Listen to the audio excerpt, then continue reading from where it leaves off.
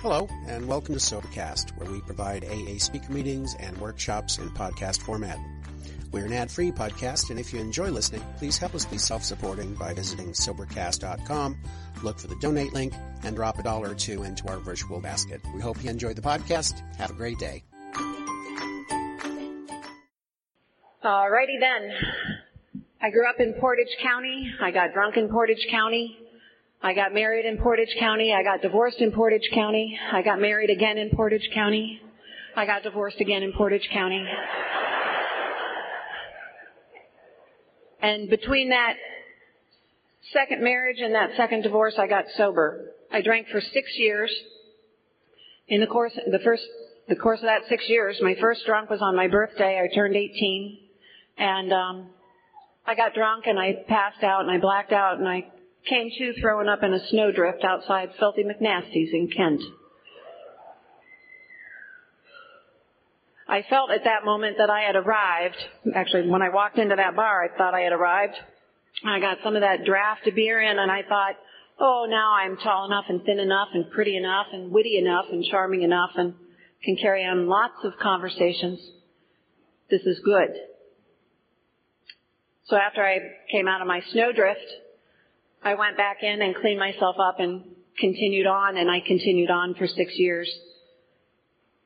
And in the course of that 6 years, lots of things happened.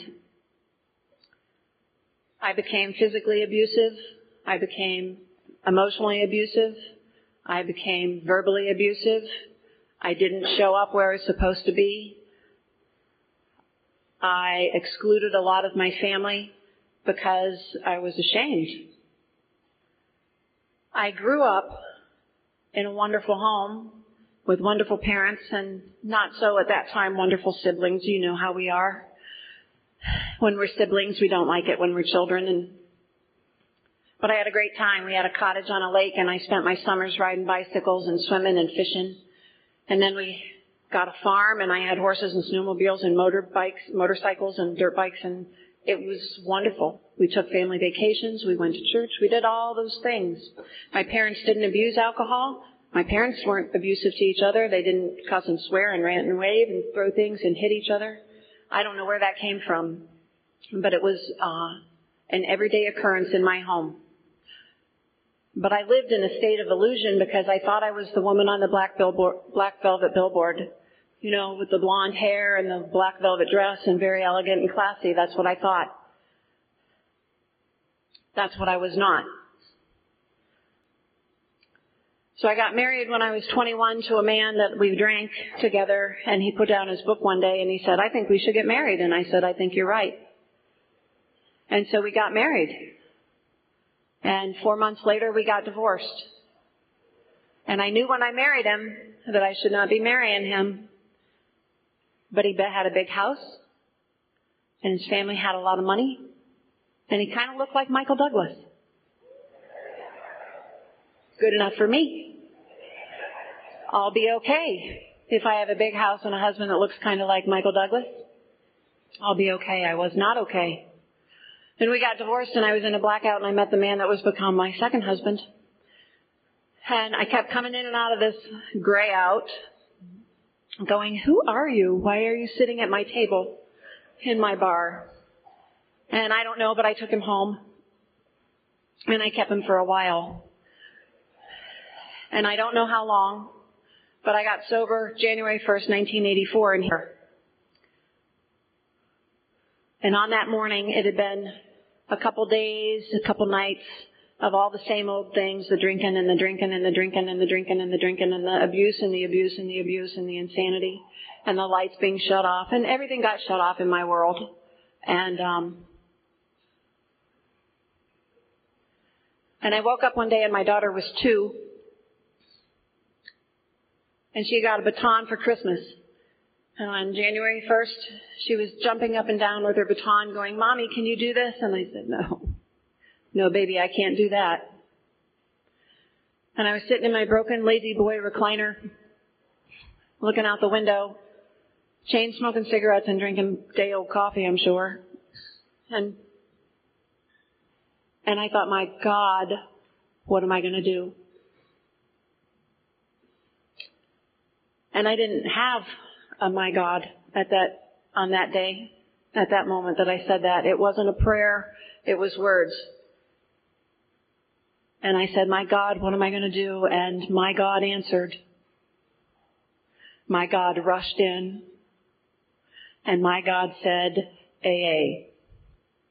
Because in 1982, I had spent a little bit of time here. And I had heard you tell me that it's a disease and it's progressive. And I said, well, I'm not here for me. I'm here for my husband. He's been sentenced to 20 years in prison. And I came so that when he gets out, I can bring him and introduce him in 20 years. And I thought it was great. And so on January 1st, 1984, when I said, my God, what am I going to do? Because I saw my world. I saw my life, what it was, what it had become. It wasn't my plan. All my life, all I ever wanted to do was move to Montana and be a cowboy. To ride horses and herd cattle and mend fences and sleep under that big sky. That's what I wanted. And now I was a drunken Ravenna, broken.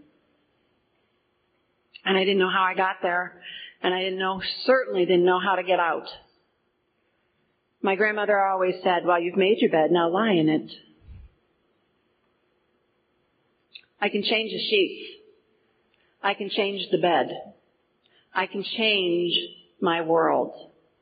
And I can do that because of what you people have given me in these rooms.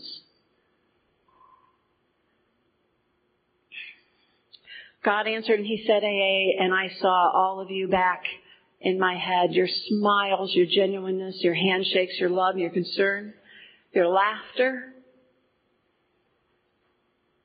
And I knew what I knew. I knew I was done. I was done. At about 9 o'clock that morning, I called my Aunt Marge, who had been sober a couple years at that time, and I called her and I told her I was an alcoholic and I needed help, and would she help me?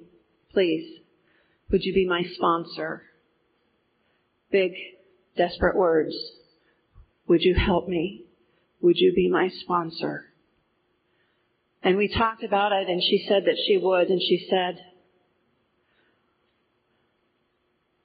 that she would give me all the time in the world that I wanted. She would not chase me down. She would not drag me to meetings. She would not force me to work steps. If I wanted what she had, I needed to come and get it.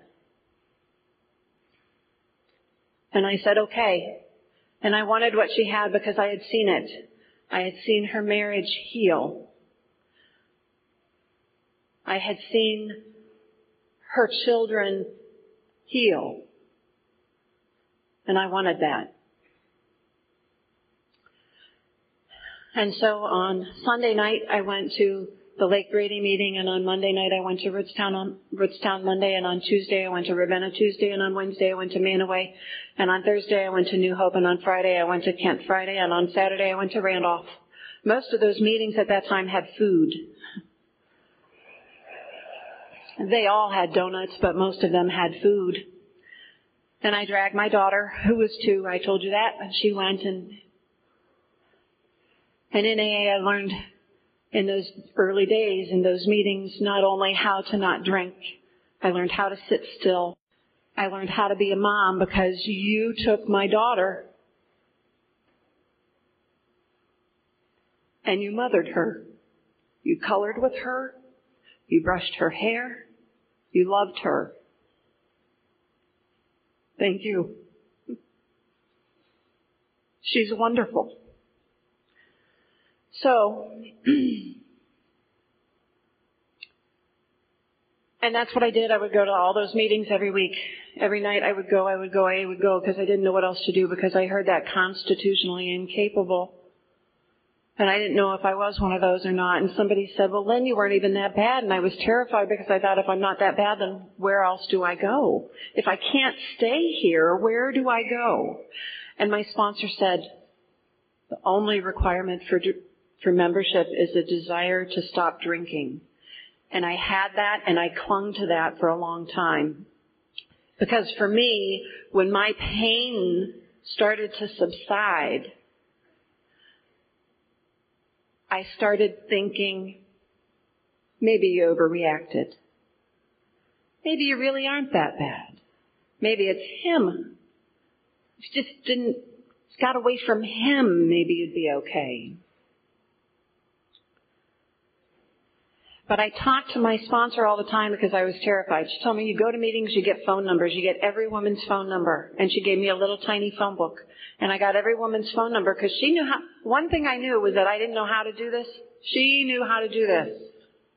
She had been sober forever, 2 years. Think about it.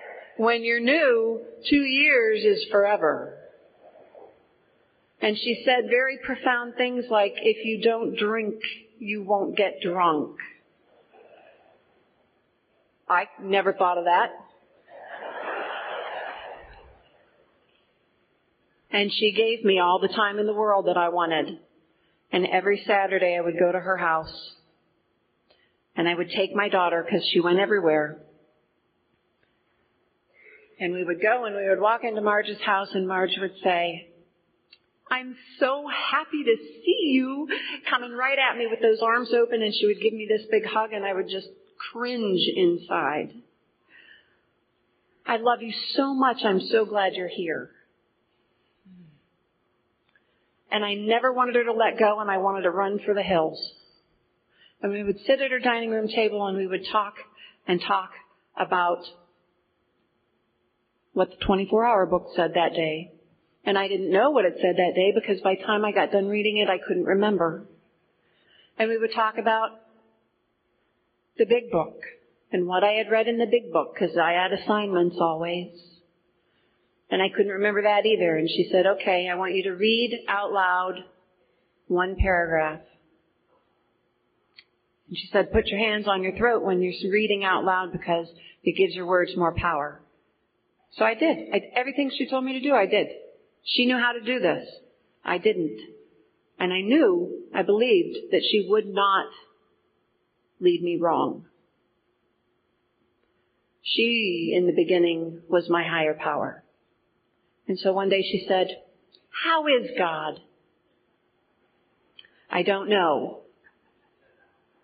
And she said, my sponsor, Francis, taught me to pray with my hands open. She taught me that if I have my hands open like this,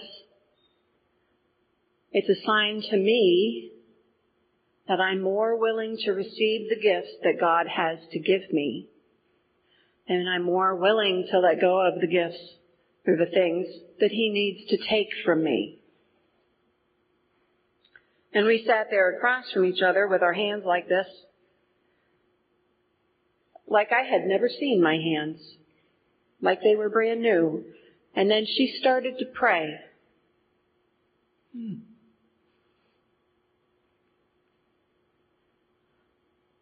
I still pray with my hands like this. And God is right there the instant I do. And if I'm sitting in this chair before I started speaking and I had my hands like this, it's because God is right there.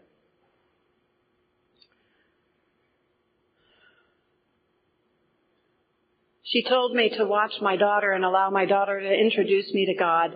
And I said, okay. So I did. And my daughter would talk about God like she knew personally. And I was reading a book one day called Where is God When It Hurts? And she was maybe 4. And she said, what are you reading? And I said, a book. She's 4.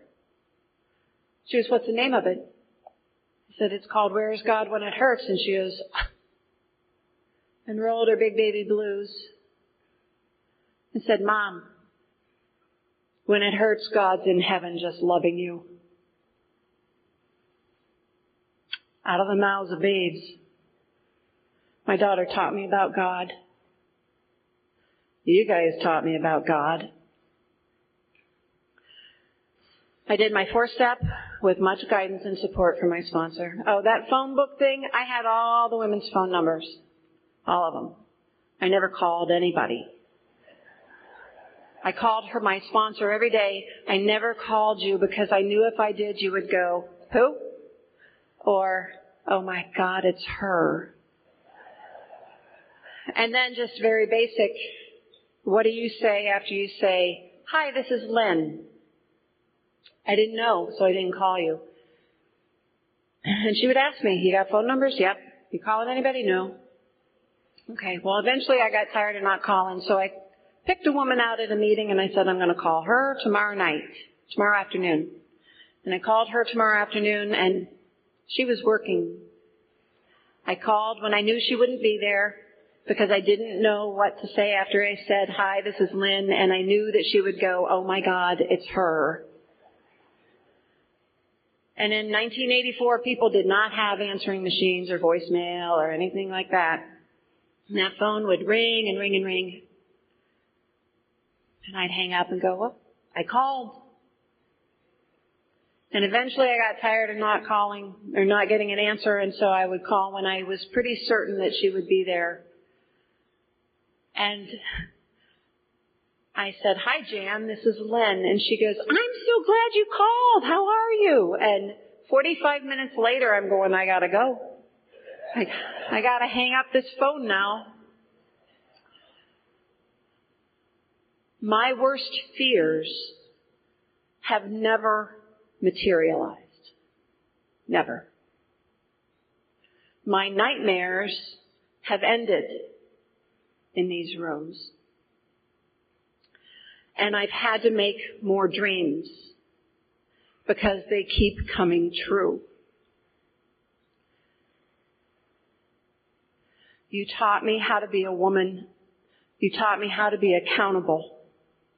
You taught me how to be honest and sympathetic and real, much like the Velveteen Rabbit.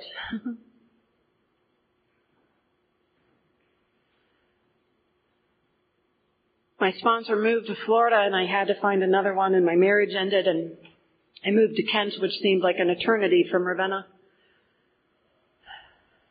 And eventually I found a new sponsor, and her name is Connie, and she told me not to do anything up here that's going to embarrass me. And she has a sponsor.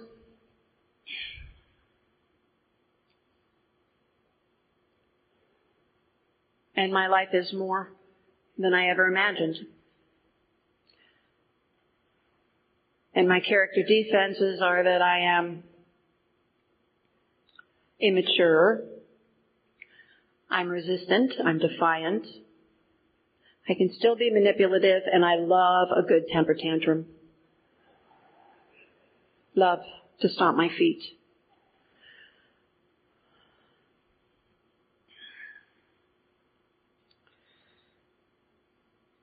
And so I did my 5th step with Marge, and she said, "I've done that. I know people that have done that. I can't help you with that, but I know somebody that can." She said, "Lynn, there's nothing new under the sun. If it was new, you wouldn't have words. There would be no words if it was new. Write it down." I love the 4th step because it allows me to breathe.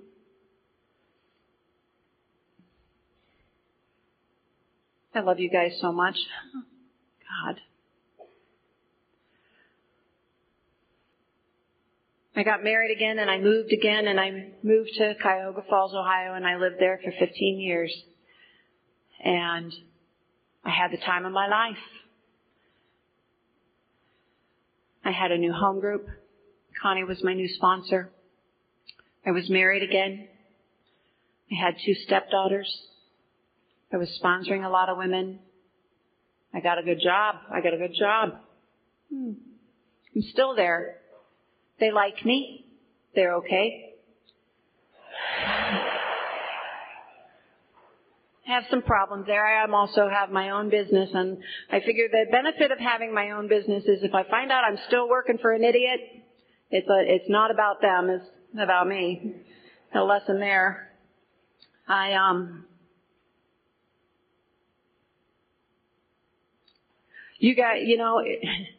This isn't about me. This is about you. This is about the change you have affected in my life. This is about your kindness, your generosity, your hospitality, your love, compassion, your honesty, your purity, your unselfishness, and all of that you have given to me.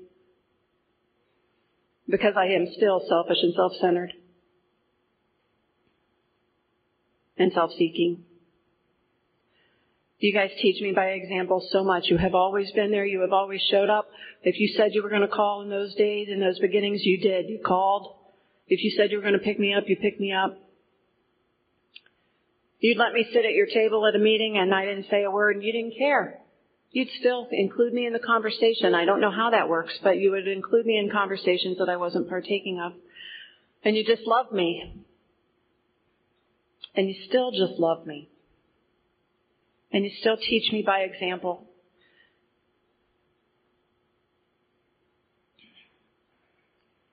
And all I wanted when I got here was to not hurt. I wanted the pain to end. And now I can hold my head up. I can carry on conversations. I can look the world in the eye.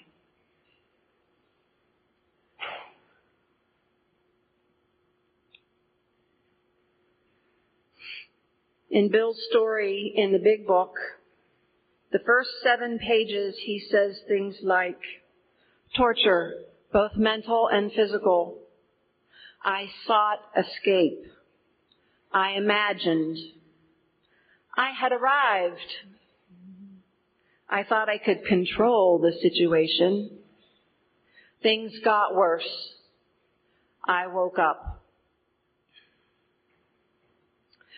And in the middle of page 8, he says, I was to know a new happiness, peace, and usefulness in a way of life that is incredibly more wonderful as time passes. I just didn't want to hurt. I've gotten that statement. Incredibly more wonderful. On page 62, it tells me exactly what I will be like if I do not work the 12 steps of Alcoholics Anonymous. It says, and my sponsees know this page, selfishness, self-centeredness, that we think is the root of our troubles, driven by 100 forms of fear, self-delusion, self-seeking, and self-pity. We step on the toes of our fellows and they retaliate. Sometimes they hurt us seemingly without provocation, but we invariably find that at some time in the past we have made decisions based on self, which later placed us in a position to be hurt. Yep. It then tells me on page 84, we have ceased fighting anything or anyone, even alcohol. And for this alcoholic, even God. For by this time, sanity will have returned, and we will seldom be interested in liquor. If tempted, we recoil from it as from a hot flame. We react sanely and normally, and we will find it happened automatically.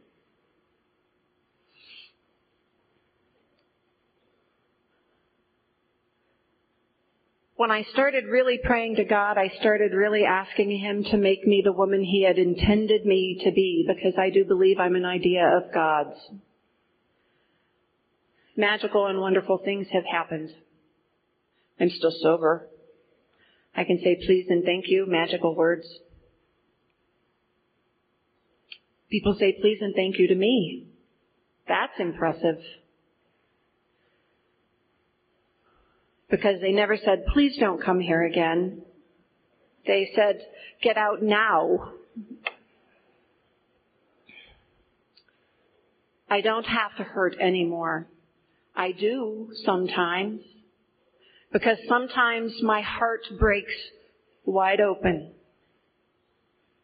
It broke wide open every time one of you leaves, every time one of you dies, every time one of you gets drunk. My heart breaks wide open. Because without you, I wouldn't be here. A few years ago, I broke my leg. And it was really bad. And you guys showed up. Every day you showed up at the hospital. You showed up at my home. You showed up, you got me in the house and out of the house. You got me to doctor's appointments and physical therapists, and you came and you stayed and you stayed and you stayed and you stayed. And one day thought we were going to be having another emergency surgery, and my friends Debbie and Sue came to the house, and we were sitting on the couch holding hands, the three of us, and my husband was waiting for the call from the doctor.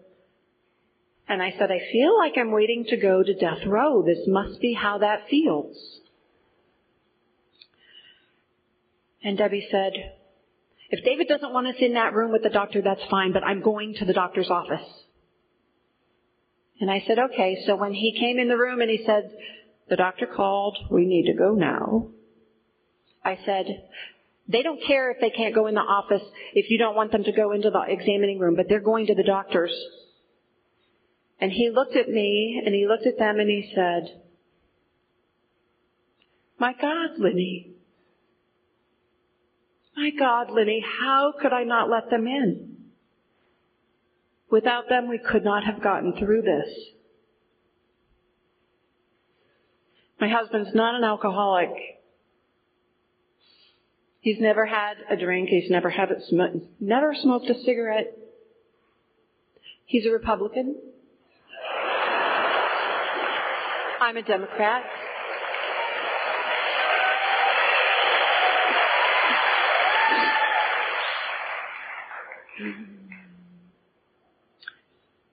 And I have to tell this story.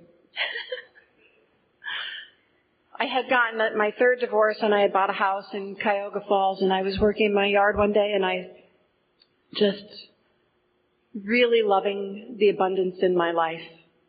And I was thanking God for it. And after I got done thanking Him, I said, but if you want me to share it with somebody, you're going to have to make it really clear. I'm too old and too cynical to be doing this dating stuff. So one day I was out hiking with my big walking stick, painted and feathered. And there was a man on a horse coming towards me, and we chatted, and he went his way and I went my way, and the next thing I knew he was behind me, and we walked along together and parted ways, and that's him. And his name is David Wright. And my friend Debbie explained to me, oh my God, Linny, you met Mr. Wright and he rode up on a horse. How much clearer can it get?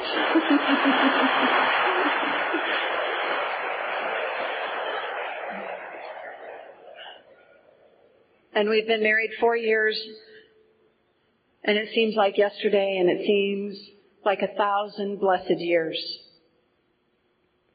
I am so richly blessed because I didn't want to hurt anymore.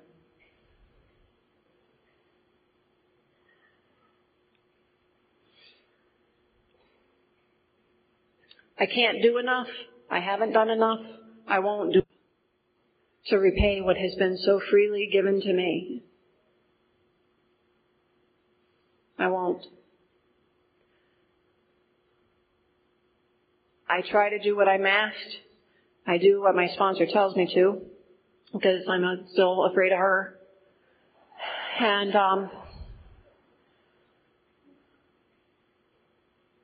that the women that I sponsor want me to be their sponsor is a huge thing to me. It's something that I do not take lightly. It is a very serious relationship for me. Now, we do have fun, but it is a very serious thing. And I pray about that a lot. I pray for them a lot. I pray for them to become the woman that God intended them to be. And I ask to be an instrument for that. And then I go to the barn and I clean stalls. Because there's something good about that too. I'm thrilled to be a part of this weekend. I've come here for a lot of years. I never in a million years would have ever guessed I'd be standing up here. And that's what I didn't tell anybody. I didn't tell anybody because I remember once when I was a child, my parents saying to me, "Oh, we don't talk about that, Lynn, because that would be bragging and we don't brag." And I kept thinking, but this isn't bragging by telling someone. My sponsor called me and said, "Is that your name on that sheet?" Yep. That's my name on that sheet. I didn't call her and tell her. But I'm thrilled to be here. I'm thrilled to be a part of this. I thank God for the people that you are, for the work that you have done on this alcoholic and the transformation that has been made by your patience, endurance, and love. Thank you.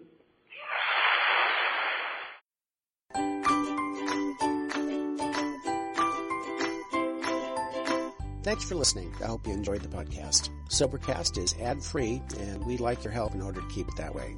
So if you'd like to help us be self-supporting by pledging $1 or $2 a month, visit Sobercast.com and look for the donate links. Thank you very much.